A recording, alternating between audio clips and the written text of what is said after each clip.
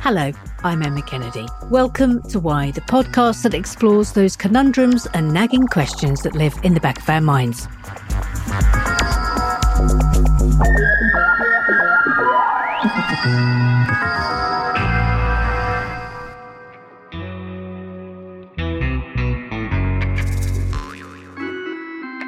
I've been trying to remember if I've ever been outdone, bamboozled, or dobbed in by a plant. There was the time, strawberry picking, where I presented my rammed punnet and was met with a quizzical air of disbelief when asked if I'd been merrily stuffing myself rather than dropping them into the receptacle provided. No, I had lied, as the pimpled youth stared at the strawberry-coloured smear on my chin and then pointed at it saying, "You missed a bit," before ringing me up for a punnet more than I'd declared. Today on Why, we're asking, how do plants solve crimes? It seems faintly ridiculous that plants can solve crimes, but they really can. Plants, it turns out, are regular little Sherlock Holmes, assisting criminal investigations like the busiest bee in the village. The analysis of plant and fungal parts, leaves, flowers, pollen, seeds, wood, fruit, spores, and microbiology have all played a part, small and large, in the uncovering of some of the worst crimes imaginable. Plant science can help catch killers, solve crimes, and save lives in the process. A stray piece of pollen on clothing can place a suspect at a crime scene. A seed particle can determine where a crime was committed, and a plant toxin can identify whether poison was used to kill. We're all used to officers dusting for fingerprints, but oftentimes it's the botanical fingerprint that will crack the case.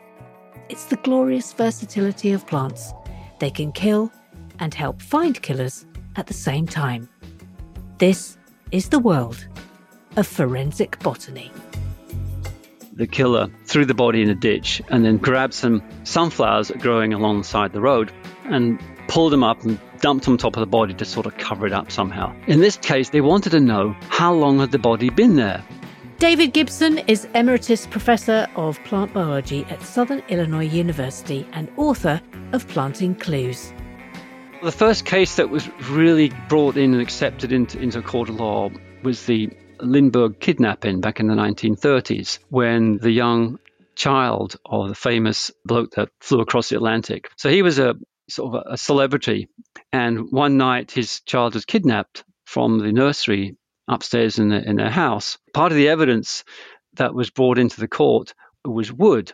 So the kidnapper had made a ladder from wood that he got from the place he worked. He worked in a timber facility, but he also took some pieces of wood out of his attic at his home, and he fashioned these bits of wood together to make a ladder, and he left the ladder at the scene of the crime. It was broken up, wasn't it? So it was in pieces, yeah.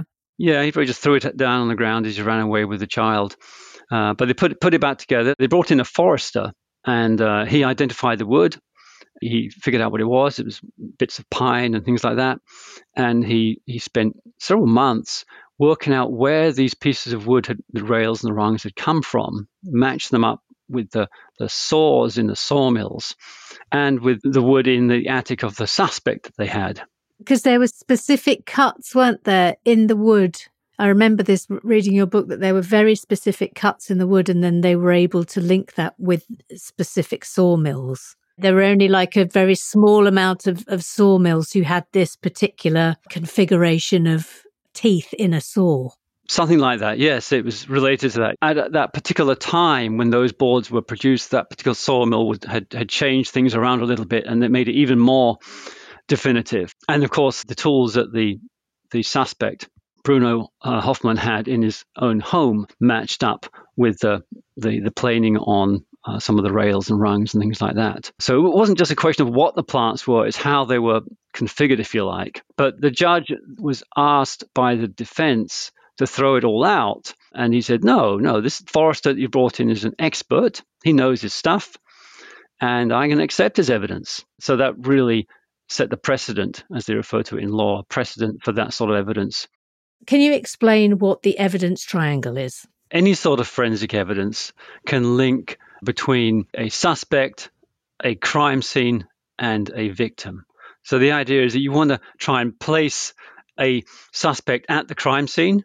You want to link, using evidence, that suspect to the crime scene and to the victim. So that's the triangle.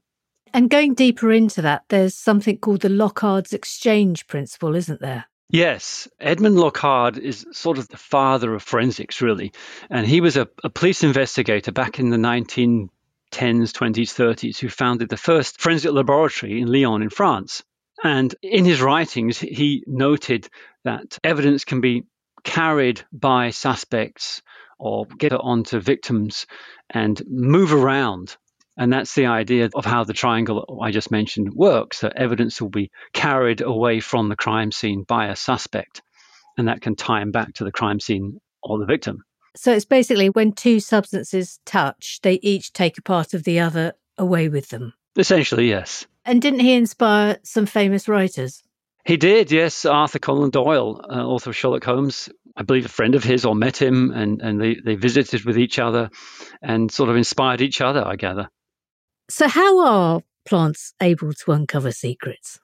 They can often be these tiny little particles or organic dusts that Locard talked about, where they get caught up by suspects, in the mud on their shoes and so forth. They can be the sort of evidence that the suspect would have no idea that they were carrying away from the crime scene as they walk away. So they can be sort of invisible evidence. And Ted Bundy, which was a very famous serial killer in America, he was basically undone by plants, wasn't he? Well, yes. So his last victim, when he kidnapped them, some plant material apparently got caught up in the underside of his vehicle. And they could then identify those plant fragments and match them up with plants growing at the crime scene. So that's that linkage that we talked about before. Yeah, and he would, of course, have no idea. And apparently he was a genius anyway, very bright man for all his problems, but just have no idea that he's carrying away bits of plants underneath his car. And if you drive along the road, you often see sort of plant stuff. You'll think about it now. You'll see plant stuff caught up underneath vehicles, and you think, oh, I can tell them where they've come from now. And what scientific methods are used in forensic botany? What is the process that is gone through? Well, it's going to depend upon the type of evidence. I mean, large pieces of plants, like the stuff caught underneath the car, can be just kind of looked at with the naked eye, with a little hand lens, and then it's a question of identifying correctly what those are. Some things are going to require putting onto a microscope slide and a dissecting microscope. And then, of course, pollen and seeds are going to require a greater magnification, microscopic work. And in terms of the development of the science of forensic botany, what were the great leaps forward? What were the game-changing moments? There was work by Jane Bock, who pioneered looking at stomach contents, looking at plant fragments to identify the last meals that people might have eaten. She is an emerita professor at University of Colorado in Boulder, and she's an ecologist. But in this particular case, they wanted to know, with this murder victim, what had been going on up to the point that this girl was murdered. The lead criminal investigator had taken, or the pathologist had sort of looked at the stomach contents. They do that to kind of get some idea of when the person might have had their last meal. I suppose he must have just seen bits and pieces in there and thought, I wonder if this could tell us what's going on. So they knew she had a hamburger for lunch, and the investigator, I suppose, must have thought there must be more to it than that. And so he knew of Jane Bock as someone that might be able to help. And so he contacted her, and she contacted one of her friends called Norris to help her. And they said, well, we don't want to actually see any body parts or anything like that. Just send us some stuff. And so they started looking at this material, little plant fragments, from the stomach of the victim. But the problem was that you've got to have a reference sample. So if you say it's lettuce, you've got to have a known lettuce to say, well, this is lettuce, they match up. So they literally went to the supermarket, got some suspected foods, and were chewing them up and spitting them out and making slides. I mean, it's not just going to be a piece of lettuce. It's got to be like it would be in someone's stomach. Yeah. So anyway, so they were able to work out that this victim had another meal, the last meal, that was from a salad bar There were some beans and things like that. And that was a Wendy's salad bar. Then when they finally got a suspect, they were able to tie in the suspect to that particular restaurant because the staff said, oh yeah, he was in there with this girl. And so that put the suspect in the same location as the last known contact with the victim. He turned out to be a serial killer, didn't he? He'd befriended her boyfriend and then had been sort of stalking her quietly and walked up to her at a bus stop and said, oh, hello, do you remember me? And then took her off to Wendy's for a salad. Yes, exactly. It's horrible. But this was a landmark case because it brought in this sort of evidence for the first time. There are stories in your book as well about moss and grass. Yes, well, I mean, they're plants as well, so they can be of evidentiary value.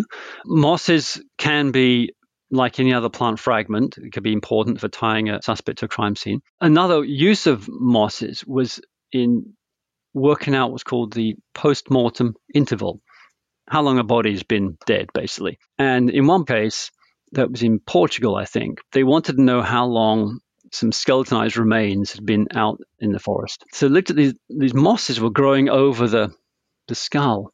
One or two of the particular species of mosses grew in a particular way that every year they produce a shoot with some branches off it, and next year another shoot, some more branches. So you can count how many of these whorls of branches and gives you an idea of how long that moss has been growing, which gives you an indication of how long the skull had been sitting there.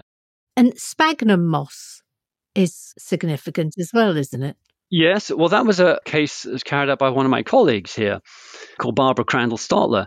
And she is an internationally known moss expert or bryophyte expert.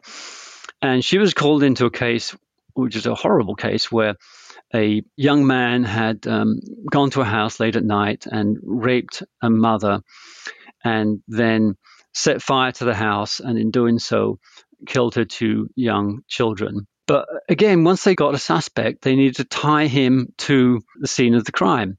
And they did that because they found on his clothes that were in his pickup truck some pieces of moss. And this was sphagnum moss. Yeah, it's actually a very commonly used moss in peat moss. But in this particular case, it turned out that there had been a pot plant in the room. And while the victim was trying to fend off unsuccessfully the killer, this had got knocked over, and so pieces of the peat moss had got under her fingernails, on her body, on her clothes, and on the killer's clothes as well. It took a little bit of work by the expert, Dr. Crandall-Stotler. She had to take the fragments that she was given and put them under a microscope to get the correct identification. But again, it tied things together very nicely. But justice delivered by a plant.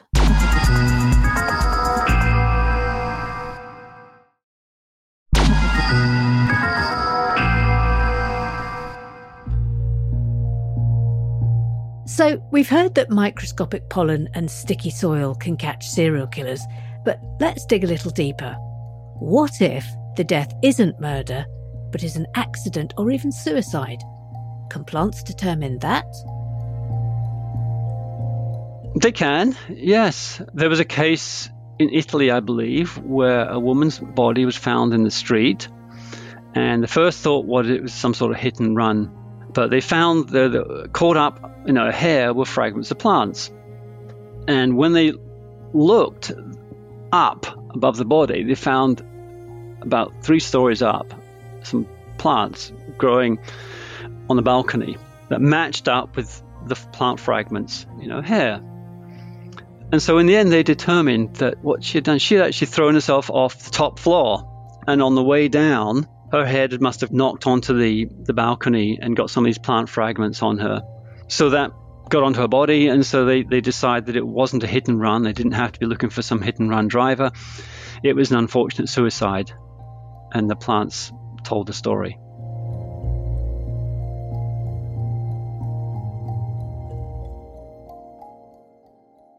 And are there any areas in which the science of forensic botany is still lacking? Yeah, there's a couple of areas that I think it's lacking. One is clandestine graves. When someone buries a body, they disturb the soil. And what we do know is that in that disturbed soil, there'll be a flash of plants that grow, seeds that germinate, annual plants that come up, given this opportunity to grow where they couldn't grow normally because there's all this other vegetation. But that's about all we know. There hasn't really been too much investigation to see if the types of plants could help us with the timing of that burial. Could we look at the types of plants, the different species of plants, and use that as a barometer for the timing of when that burial was done? There's been some work done with using pig cadavers, showing the proof of concept is good, but it hasn't really been looked at with human body remains. It could be because there are these so-called body farms around the world where people bury bodies and they put out bodies and they look at the succession of the breakdown of the body. And it would take some research to look at the plants that grow on top of them to investigate that. So in terms of the limitation, is it that you can't determine how long the degradation of the plants, or is it the plant's effect on the degradation of the body? No, it's neither, I think. It's what in ecology we call plant succession. When an area of land is disturbed, the different species of plants that come in, that colonize, will follow a sequence. So you get particular sorts of plants early on, and later on you get different sorts of plants. Right. And so what we don't really know is what is the sequence of plants that follows the burial of a body? And is that predictive enough for us to determine the timing of that burial? Is that sequence only going to happen if there is a body there? We don't really know. It could be different because if you just go out and you dig up some soil and then throw it down again, you get a shovel and turn over, you're going to get a sequence of plants. Following any sort of disturbance, there's going to be a sequence of plants. Now, does the body make a difference? It could make a difference because as a body decomposes, either on the ground or below the ground, there's a whole lot of chemicals that are released. And bodies, as they decompose, tend to sort of poison, acidify the soil. And so the sorts of plants might be quite different to what you might get if you just disturb the soil because of that massive flux of nutrients from the decomposition of the body. Because the body is a big structure, right? And there's a lot of chemicals in it that's going to break down a lot of breakdown products. And so depending how deep the body is buried, it could make quite a difference. But we just really don't know at this point. Gosh, fascinating. Do plants ever get it wrong, David? Well, I don't think they get it wrong, but it can be conflicting evidence. Another case was the famous Casey Anthony case. In that case, a young mother was involved and her young daughter disappeared. And, she was like, I didn't do it. The nanny did it, the grandfather did it, and all sorts of things. But as part of that case, they eventually found the body out in the woods. And they wanted to know how long her body had been lying on the ground. So the defense brought in Jane Bock, and the prosecution brought in a fellow called Hall, who was another forensic botanist of note, both of them experts. And they both asked them in court, how long has the body been on the ground? And I forget what David Hall said, but Jane Bock said 2 months. And they said, well, how do you know that? And she said, well, because of the way the roots were growing up into the body and the decomposition of the leaves, in my expert opinion, I think it's 2 months. His answer was different. And so we have these two experts, known experts in forensic botany, given different expert opinions about the same evidence. So in a way, they kind of nullified each other, So what are the next developments in forensic botany? What can we look forward to? One thing that is moving forward is called eDNA, environmental DNA. And this is moving forward not just for forensic botany, but for all sorts of environmental things. And this is the idea that all living organisms shed into the environment, skin fragments and so forth, but also DNA, their own DNA. And so you can then sample the environment. You can sample soil, you can sample water, you can sample the air, and you can then extract the DNA from that sample and figure out what the organisms were that were in that environment. That's how we do COVID testing on sewage water. Really? That's how it's done, yes. There's not much COVID testing being done right now, but what they do is to take sewage water and they look for the DNA of COVID. And the amount of that gives them an idea of the extent to which COVID is from that particular sample. So a similar sort of thing could be used in criminal cases. So, for example, in Chicago, there's a problem with Asian carp that they don't want to get into the Great Lakes. But there are rivers that drain into the Great Lakes, and there are weirs to regulate the water. These rivers that drain into the Great Lakes up there are chock full of these massive great Asian carp that are a terrible invasive species. Well, they found that looking at some of the water in these weirs, that there was a DNA of the Asian carps were in that water, making them think that the fish were probably in those waters as well. They just were not at high abundance yet. They haven't found them yet. And so that's not a crime per se, but it's an issue. So I'm pretty sure that this could be some sort of evidence that could be used with plant DNA or animal DNA or something else could be of forensic value in the future.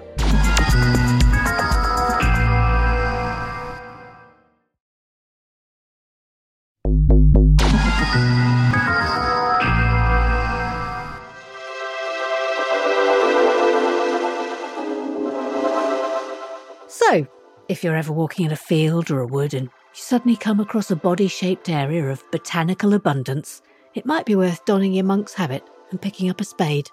That's all from us today on Why. Thank you to Professor David Gibson. Oh, thank you. We'll be back with more scientific anomalies, conundrums and weird facts soon.